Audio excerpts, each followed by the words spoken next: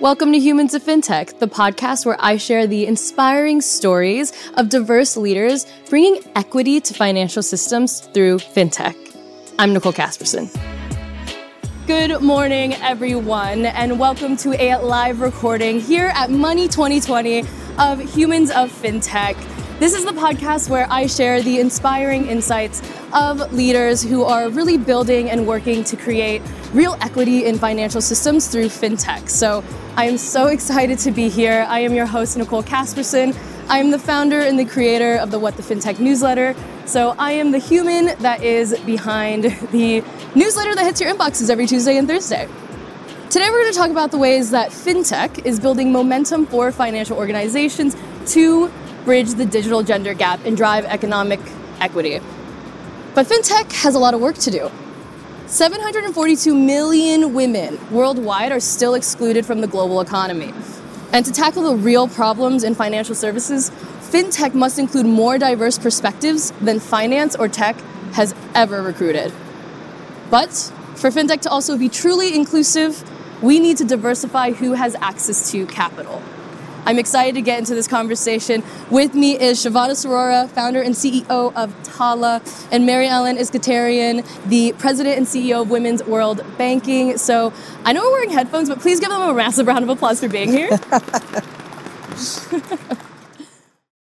All right, so to kick things off, I want to talk about the way that financial inclusion, everyone here should know that it is ethically and morally the right thing to do, but research has shown time and again that is also good for business. So I want to give each of you a moment to share your business case for global financial inclusion. Marilyn, I want to start with you because you recently released a book where you talk about that there's I think it's 700 billion reasons why we should make a case for global financial inclusion. So will you elaborate on that for us? That was a great lead-in. Thanks a lot, Nicole. Yeah, Oliver Wyman did some really fascinating research a few years ago that showed that there's a $700 billion annual revenue opportunity that's being left on the table. And actually, it's not even to say that all those 742 million women are included. No, it's not even saying that. It's just saying if you served women with financial services at the same level that men are currently being served at, so you're not even looking at all of the things that men could additionally be served with. If you just had gender parity between banking, insurance, asset management, there would be $700 billion of additional revenue that the financial service industry could have access to, which is we're going into a recession and really crazy times. I am just cannot fathom why this isn't an opportunity that we're not just grabbing onto with both hands. And to put that $700 billion into context, it is nearly double the size of Elon Musk's net worth. I like to throw that out there because that is pretty alarming. This should be one of the only things we are discussing. Shivani, from your seat, what is your case for global financial inclusion at Tala? I always think of it as there's about 2.5 billion individuals around the world that are currently lacking access to the financial system. And I really mean that as lacking access to the right financial products that can make them true consumers. What we also know is that there's a $2.3 trillion credit gap in emerging markets alone. Mm-hmm. And so in that sense, if you actually provide people with the right kind of products and you supply them with purchasing power and liquidity, they are going to enter the financial marketplace. And so we've seen that directly from our work in terms of serving small business owners and consumers.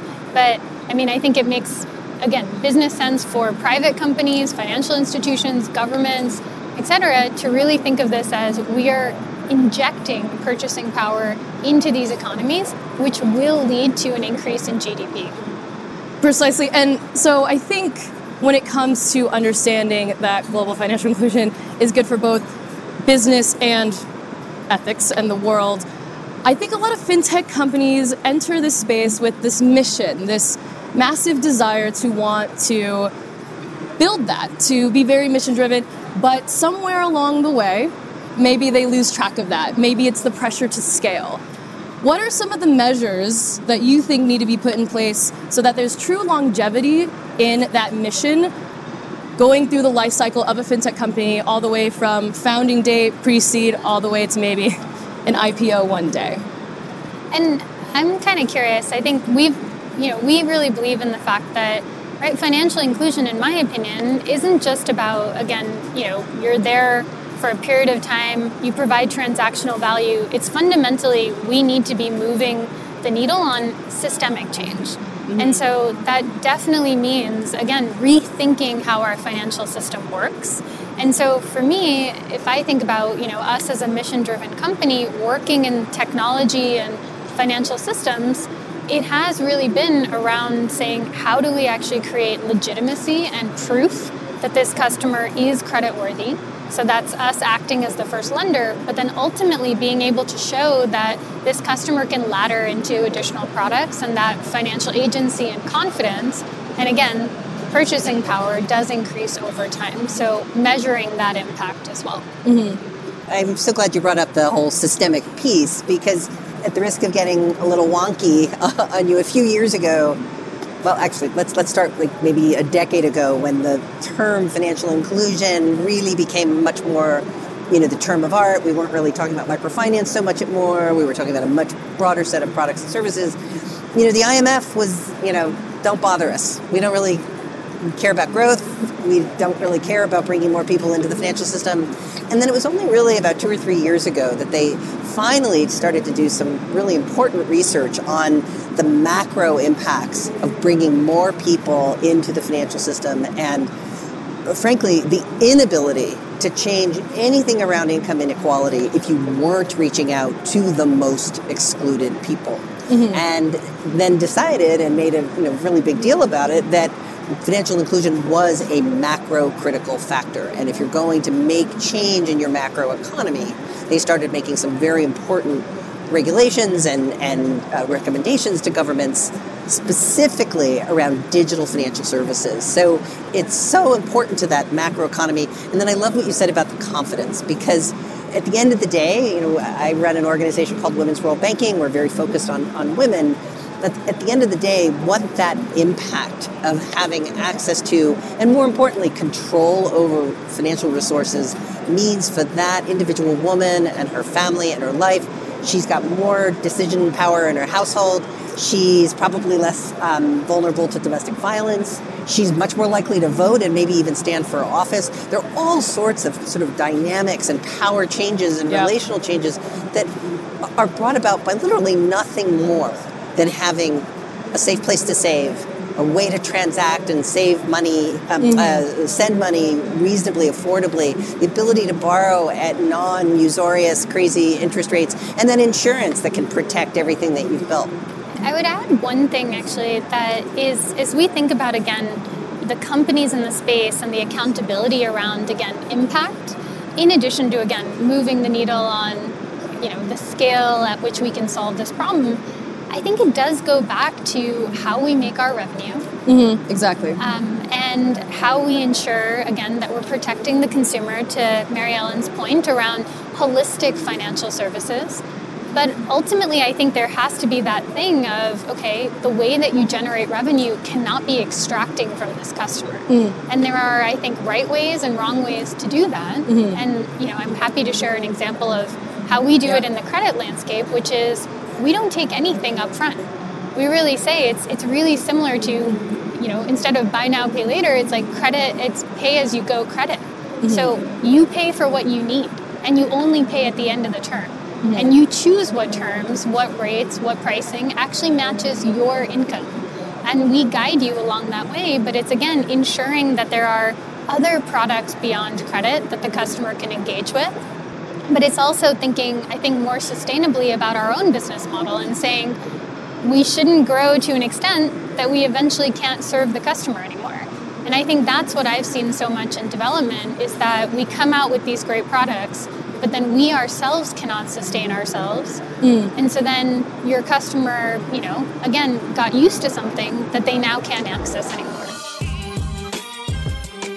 There's this disconnect when we think about the capital providers, right? And trying to get capital into the hands of more women and diverse groups. There's this disconnect, though, between thinking that the return on investment on scale and wanting to grow the business as fast as possible is somehow separate from inclusion. I want to dive into all of the reasons why and how we can get more access into capital into women's hands, but like, what is that disconnect? How do we help the capital providers actually understand that this is also good for them to scale their business? Well, Nicole knows this is like a real pet peeve of mine, I guess. It's a pet peeve of mine. Because I've been so impressed with the fintech leaders and founders that I've met over the last 5 or 6 years. It's remarkable how many of them seem to have, at some point in their journey, were really motivated by some degree of inclusion. They went into this business because they wanted people who did not currently have access to a product, a service, or something that was done more affordably. They wanted to expand that. And then, that's what they'll raise seed capital on. That's what they'll maybe raise Series A, maybe Series B. But then somewhere when they get to a point where they're raising money that they've really got to scale, the folks who are funding them in that part of their journey almost force them into an abandonment of that inclusion message. And I think we've been an impact investor now for 12 years. Much more recently, though, I'd say it's really been more the last 3 years that we've been actively investing in fintechs.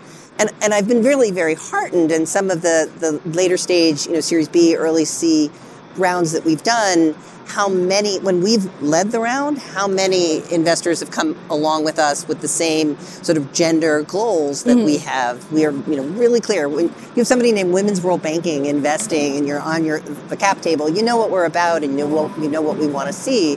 And so I've been really heartened by the number of investors that recognize that, yes, diversity is great, but there's this huge untapped market base that we could be going after, we could be scaling. Yes, it may take slightly longer, but I'm excited that there seem to be capital providers who are willing to take that slightly longer route to scale so that the company doesn't have to abandon that original inclusion strategy. Maybe it's about really ensuring that the capital providers that you work with, and if you are a capital provider, thinking more of a long path mentality as opposed to a short-term thinking mentality. As humans in this chaotic world that we live in where everything is instant, we tend to apply short-term thinking to everything, right? We want to scale fast, we want to grow fast, we want to impress fast. But if you can just wait a little and think about that long path mentality, how are you being a good ancestor almost is more of the mindset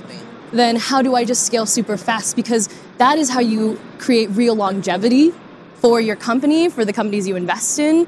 And that's just something that I wholeheartedly believe in. But how do you navigate kind of dealing, and as on the fintech founder side, making sure that you're making that right relationship with the capital provider? It starts from the beginning.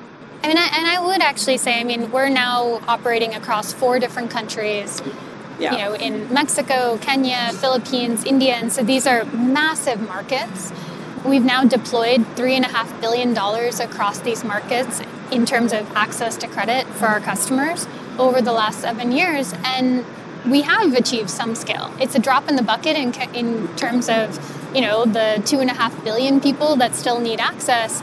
But I do think in the beginning, it was kind of marrying those two objectives of saying, we are going to scale because this is a massive global problem, and we have to think of how we use data and technology with that.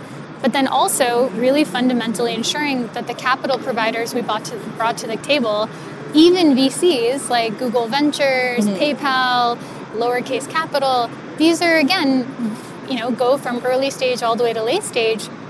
But they said things to me, like, I can't wait until we go visit our customers. And it was that starting point, I think, around instead of a I or what we will earn, it's a we as a partnership will actually earn together and, go create. It's just really about being intentional.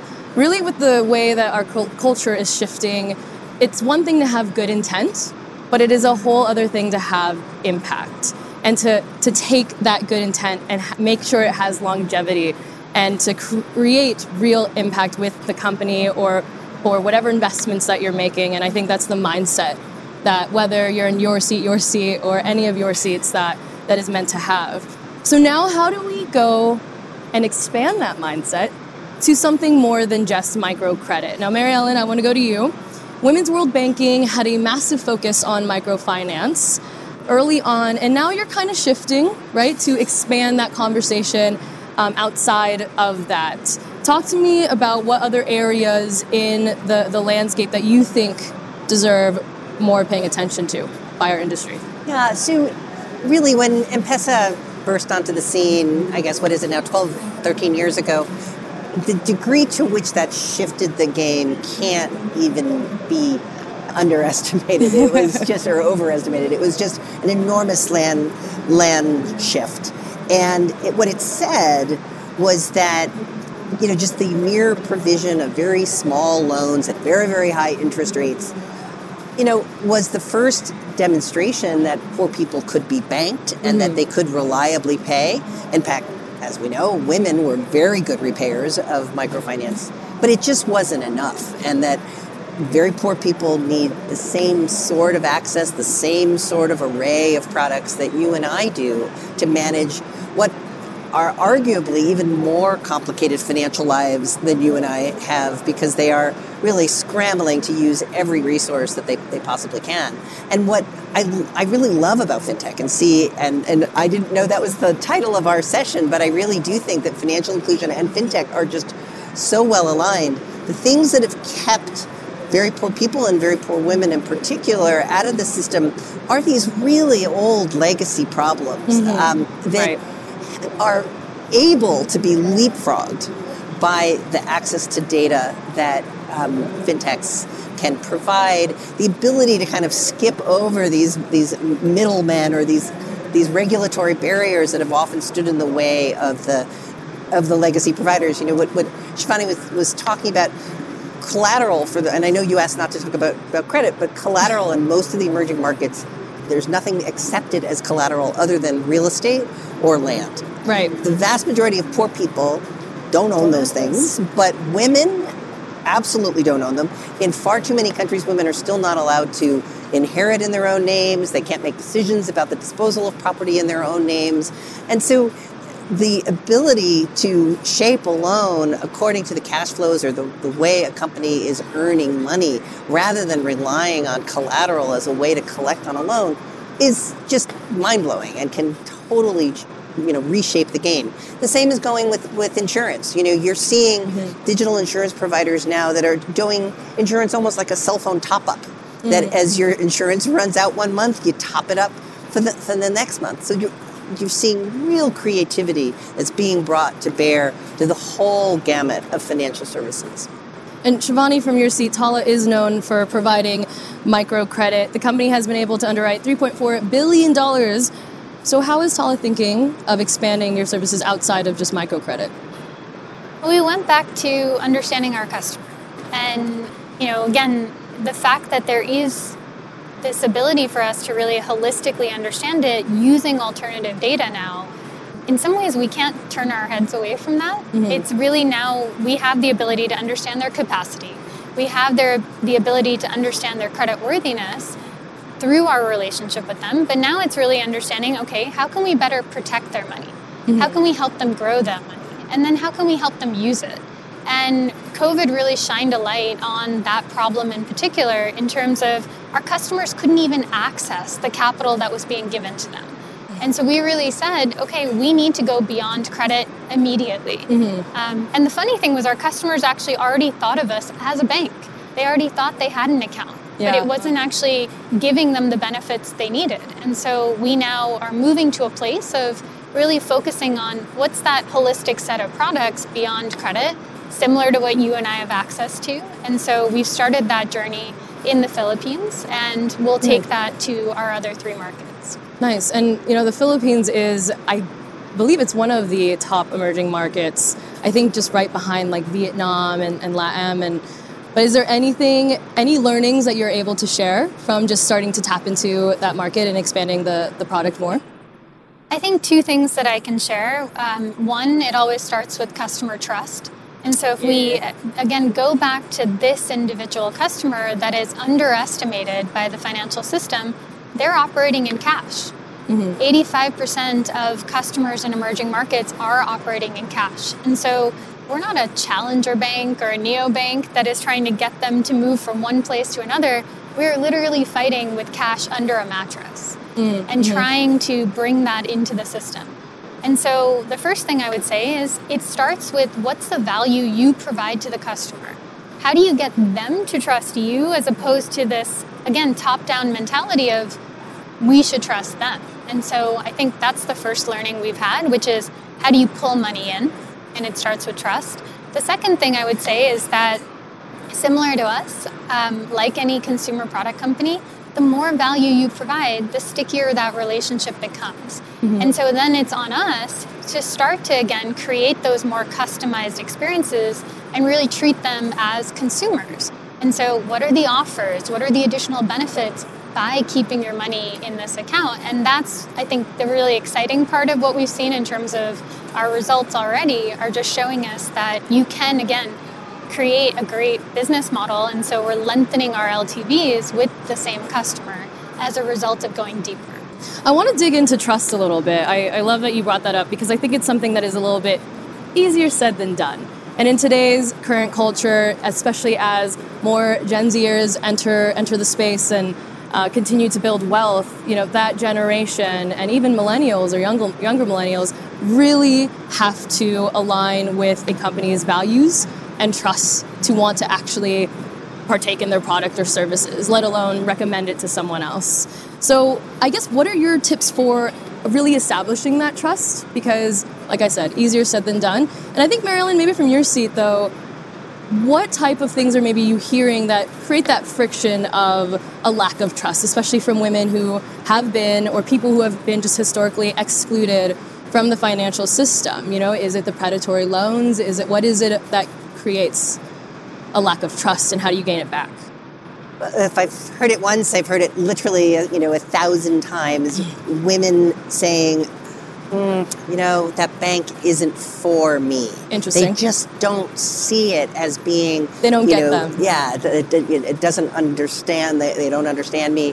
So that's why I'm going to turn your question around a little bit, because I think one of the things that's been really successful is, don't force people to go too far out of their comfort zone. So we love to use things that people are already doing and then maybe adapt it to a digital or adapt it to a different product. Right now, one of the most successful ways that we are bringing rural women in a couple of countries, but probably most effectively in Indonesia, is it's a long-standing custom when a woman gets pregnant, she will save every month with her midwife towards the delivery and the immediate postnatal care of her baby. And so we digitized all of that. And then we made the midwife the sort of banking agent in her village. So she had an additional source of revenue coming in addition to being a midwife. And it's been amazingly sticky. The women have continued to save and have continued to engage with the digital financial service provider that we're working with, long after the baby was born and so on. So I think making sure you meet customers where they are and you show that you are for them, you are engaged in their life, you do understand what they do and don't want, what they do and don't have, and then you do the adapting, like right. Shivani was saying. Right. Well, and then Shivani, you sit in an interesting seat as well, because you're the fintech company coming in and saying, hey, I know that hello customer, you have this history of distrust in a financial system that hasn't treated you right. How do you then say, I'm a company that you can trust? I think a lot of it also just has to do even leadership. Like you sitting in your seat is a massive reflection of, hey, this is, I'm someone that can understand you, right? As a woman founder, CEO. But what are some other things? Like, do you put yourself out there personally? What do you do to establish that trust instead of just being like, hi, I'm a fintech company, use my product? Well, one, I do think there is something to be said for being proximate to understanding the problem itself. It does start with me. I before starting Tala, I interviewed a little over 3,500 individuals in 9 different countries across West Africa, Sub-Saharan Africa, and India. And so really understood this customer, understood their daily life, walked in their shoes with them, started lending to them myself. And so that's the first piece is it starts with you. I think from there, it's how do you build that culture so that the other people on your team will have that same values and ethos and DNA. But then I think to your point on how does the customer then trust us, I think it, again, starts with this idea that we approve almost everyone that comes through our doors, except for fraudsters. And so it's how do you, again, build the supply chain and the infrastructure of your product so that you are creating an ecosystem that is, again, starting with a place of saying, we trust you, and now we want you to gain value, and then over time, we will continue trusting you. And I believe trust is really a feedback loop, but somebody has to start to create it. Right. Well, and that has started with you and your leadership, and I really love that you share that example of you interviewed people. You got to know them. You got to understand, and so that they can stop thinking in their heads, no, I don't want to work with that company or that bank because they don't get me. And that is huge. Like, I think that value is something that is massively underestimated, that potential to do that. I think something else I want to talk about is the fact that the mobile internet is amazing.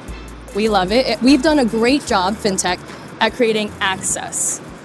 However, when we talk about global financial inclusion, a stat to consider is that women are now 16% less likely than men to use the mobile internet, which equates to 264 million fewer women than men using the mobile internet, and this happens largely internationally. So how do we combat that factor when our iPhones are the key to this inclusion?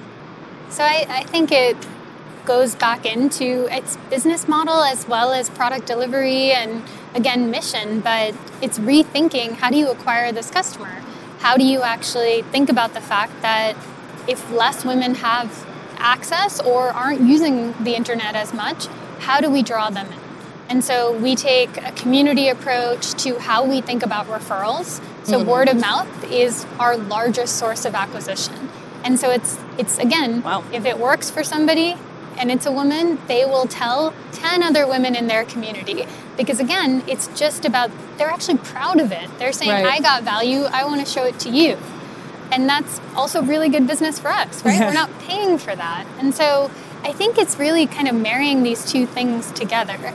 I think the other thing is, again, when it comes to technology, it's do we need every member of a household to have access to the internet through their phone? I mean, do we need multiple devices, or can we start to think about multiple logins per household?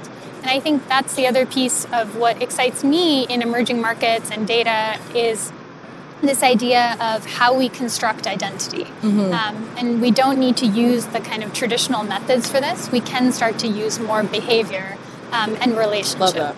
Yeah, no, love that. Love that. It also does go back to the trust point that you were making before. I think probably one of the most amazing statistics I heard of in the last month was from Matt Granrid, who's the Director General of the GSMA.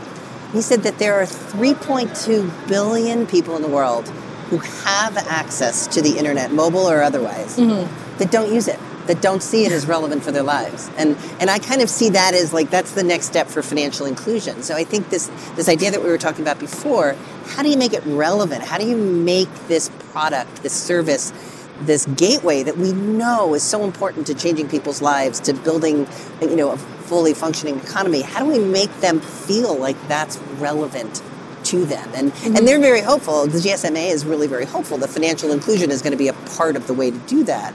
But, it's a cautionary tale.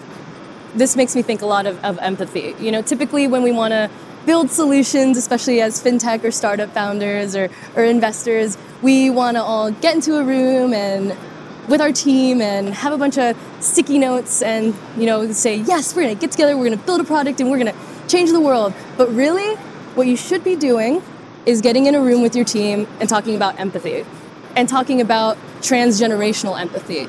And how do you think about what has happened in the past, right? Like the way that you think about microfinance or microcredit and how it once gave this amazing inclusion and access. But how are we understand that and it has its purpose, then how are we going to expand that into the next right? The future with empathy. And so that's kind of what I think is the overarching theme of what we've been talking about today.